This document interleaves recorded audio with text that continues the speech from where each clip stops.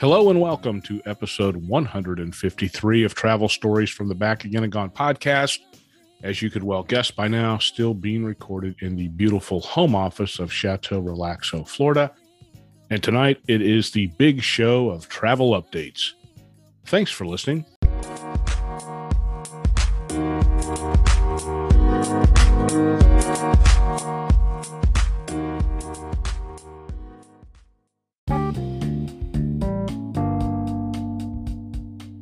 Hello, if you are a new listener, welcome. If you are a returning listener, welcome back. And I have been traveling more and more in the last 6 months, certainly not putting up the travel numbers that I put up pre-COVID, but at least those numbers are ever increasing. And seriously, we have learned, or let's say adapted to do a lot of things remotely, things that we used to do face-to-face. However, I still stick with it. Remote meetings aren't the same as face-to-face meetings. There's something about observing body language as a meter of a person's engagement that you cannot do remotely. You can certainly have DoorDash or Uber Eats deliver food right before your next Zoom or Teams session, but it's not the same as sitting down at a table of 8, ordering some appetizers and intertwining the conversation between business and kids and sports and movies and music and business, and then finally back to business again. So yes, it's nice to be getting out with our partners again and seeing that we are truly coming out of this 18-month dark hole, which also means it's been 18 months since I've been on a plane. And believe it or not, I was actually looking forward to flying. It was O-Town, Orlando to the Big D, Dallas, Texas, my hometown. And for the most part, the Orlando airport was exactly the same. For example, the moving sidewalk that takes you from the parking garage into the terminal was still being repaired. So yes, a solid welcome back. We're glad you're here again.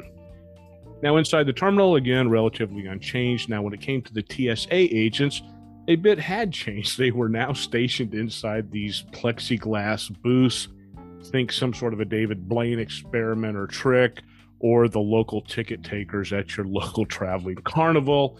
Side note, let me tell you, looking back 20 months, I only wish I had had the insight to invest in some plexiglass stock.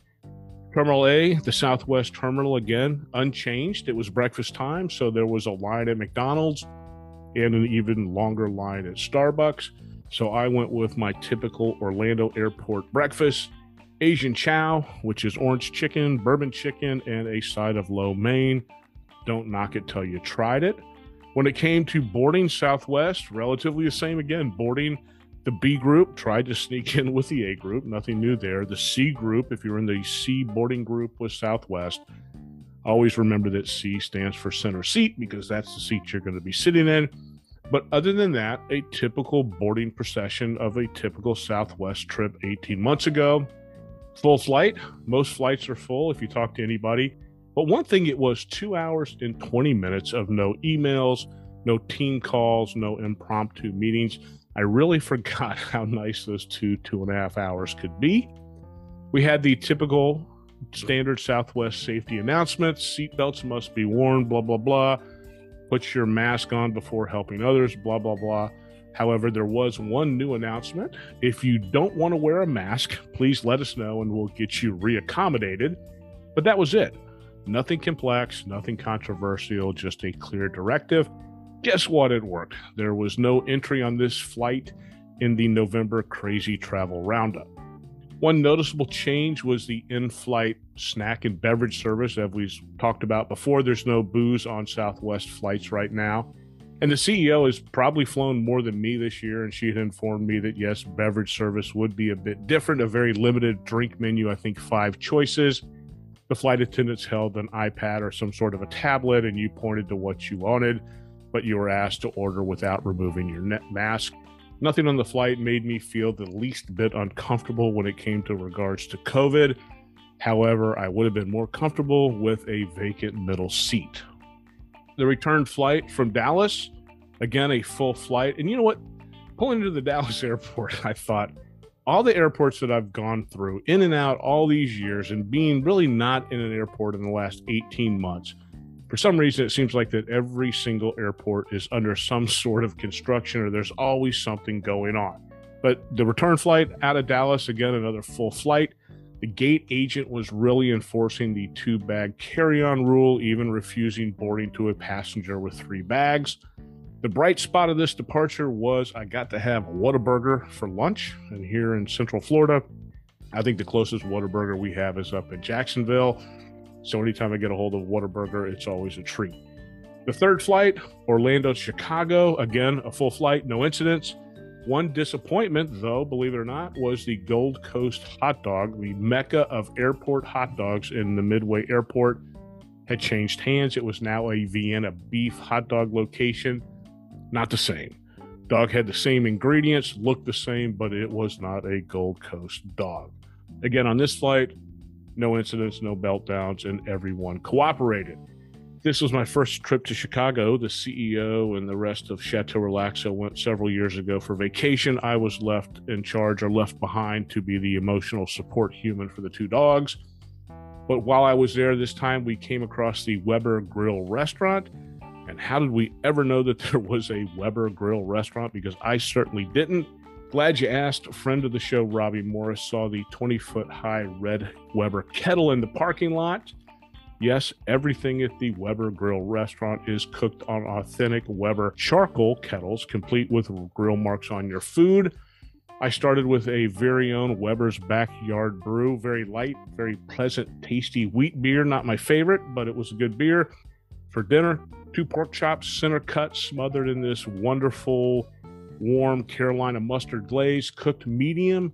They were juicy, flavorful, and yes, I demolished both of them. My verdict on the Weber Grill restaurant, 4 out of 5 stars. Fully stocked bar, had some very interesting whiskeys on the list, even though we did not partake. Lots of great local beers, a very varied menu, something for everybody.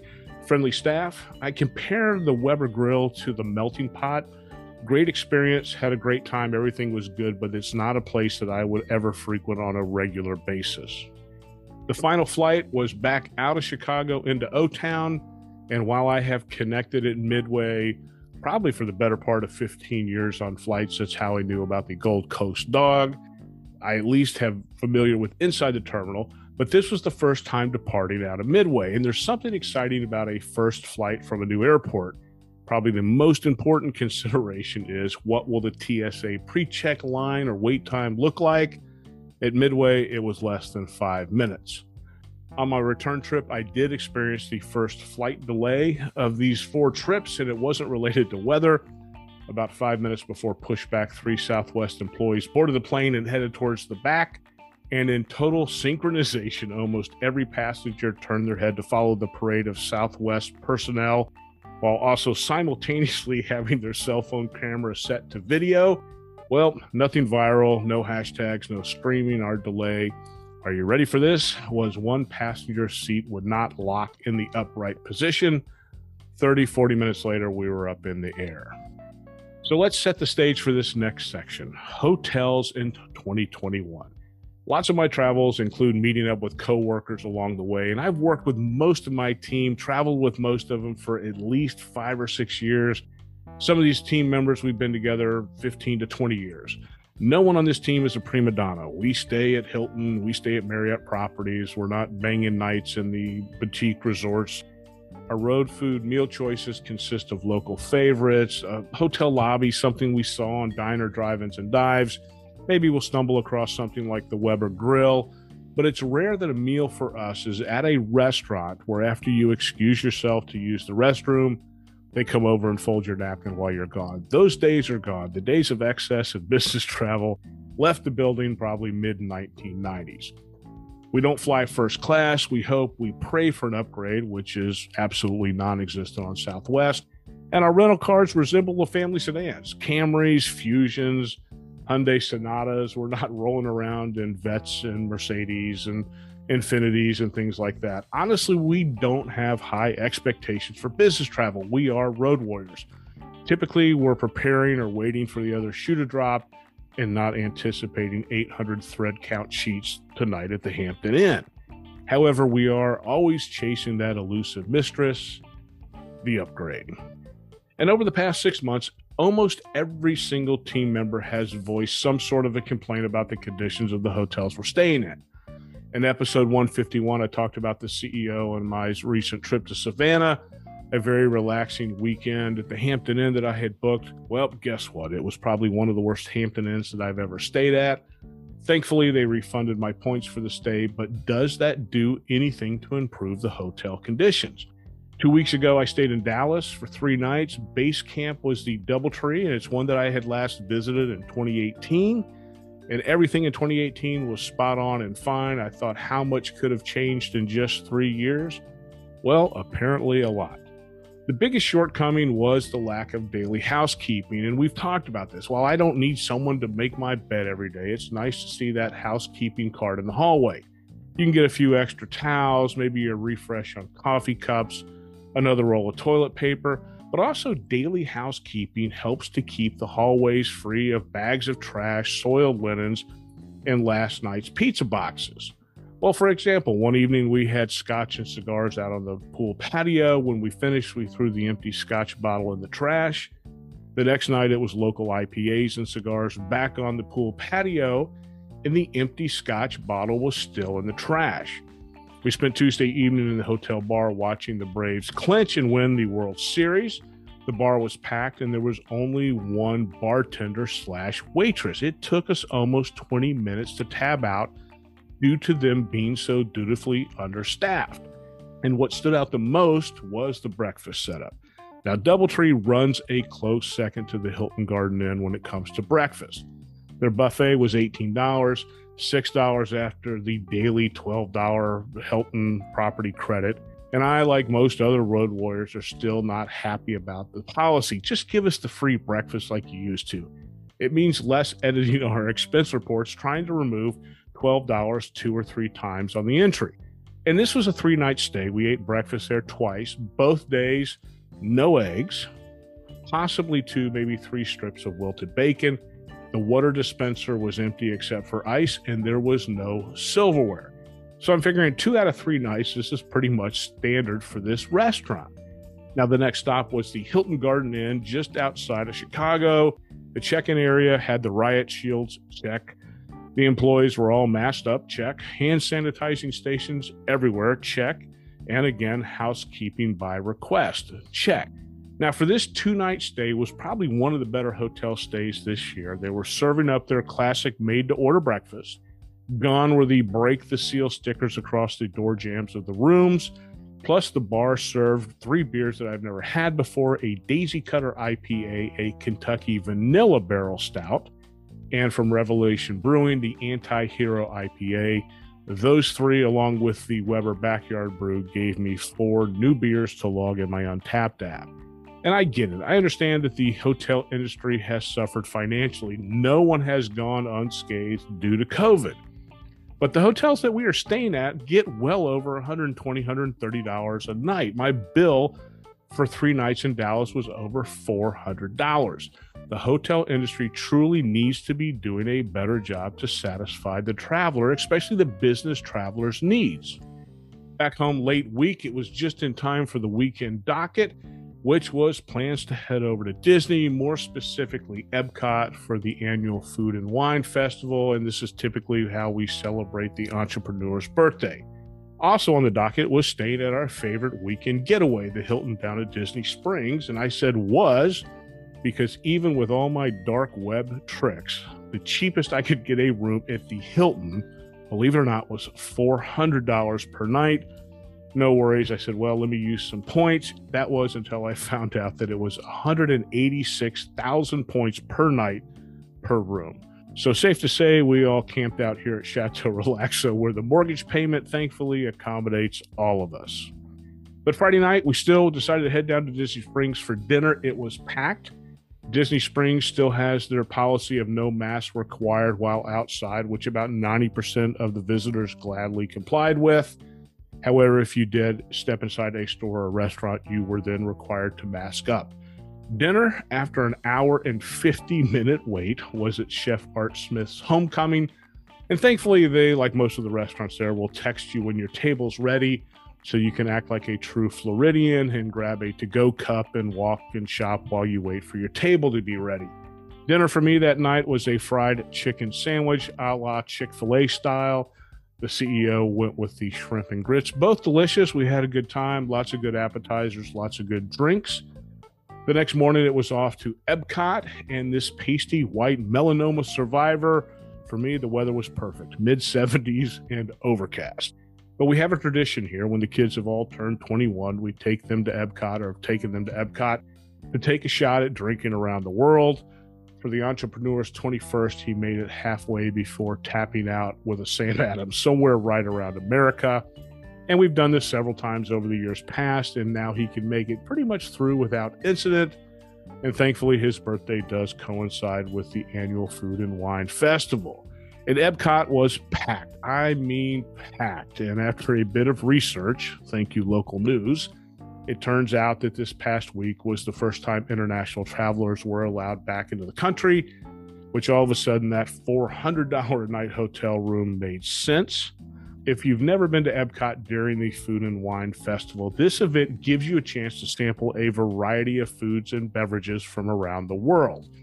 And I think the last 3 or 4 times that we've done the Food and Wine Festival over the past few years, I don't think we end up ever making onto any of the rides. We just kind of head over and do the tour throughout all the countries.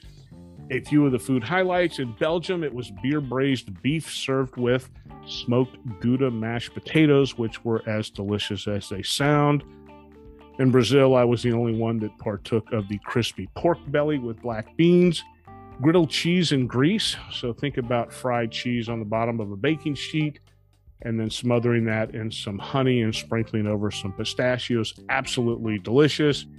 And then, of course, in Japan, I always had my favorite, the chicken teriyaki bun, which is nothing more than a steamed bun filled with this wonderful mix of teriyaki chicken and vegetables, one of my favorites. Added a few more beers to the Untapped list. From Tampa, it was a lemon hazy IPA from 81 Bay Brewing. Playadilla out of Titusville had a green tea pale ale, which was just about as nasty as it sounds. Green tea pale ale, not for me. A Lord Hobo Brewing Boom Sauce, a double IPA. This was out of Massachusetts, I believe, and I think it was about an 8% pour. Honestly, with the Food and Wine Festival, they give you just enough of a sample to satisfy a food curiosity without really filling you up. And it's not bad. Most of the samples are $4 or $5. I think beer flights were less than $10. They had wine flights.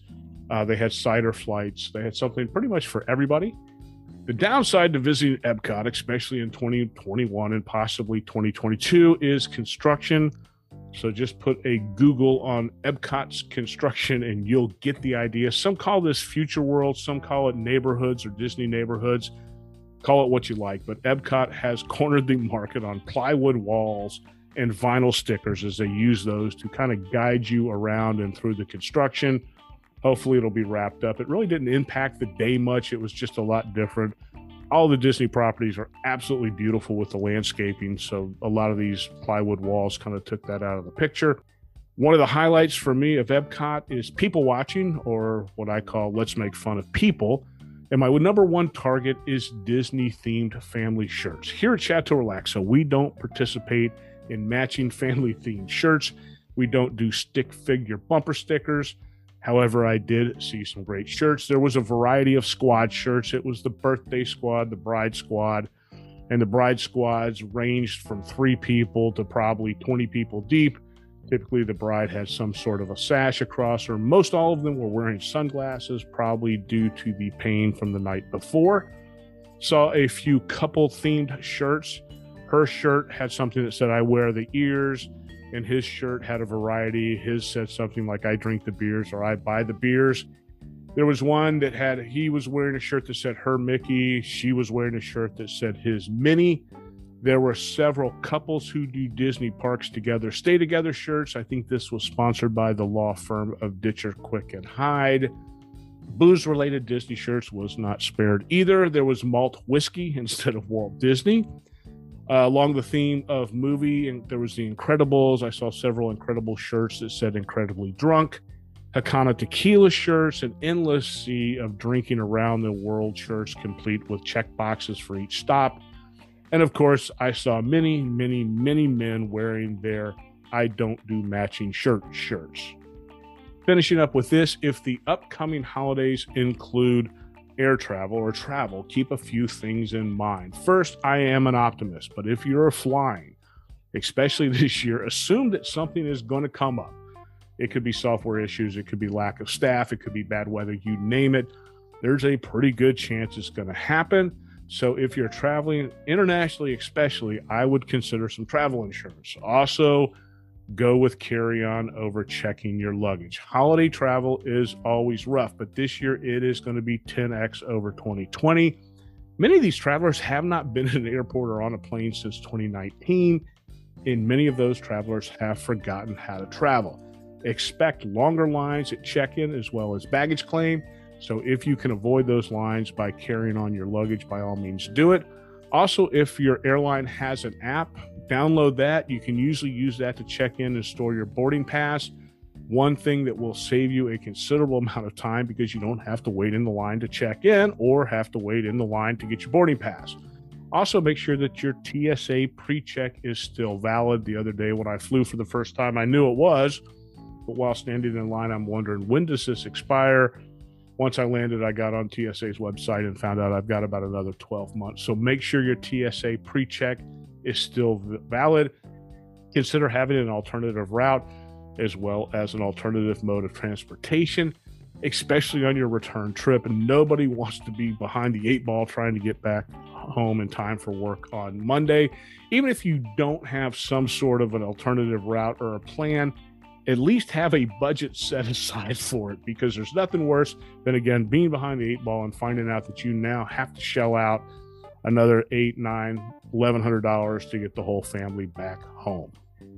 Well, that does it for the big show of travel updates. If you want detailed show notes, links, pictures, head over to podpage.com/travel-stories. Leave me a message at Anchor. Shoot me an email, travelfrick@gmail.com. That's travelfrick@gmail.com. Like I always say, travel safe, stay safe, and thanks for listening.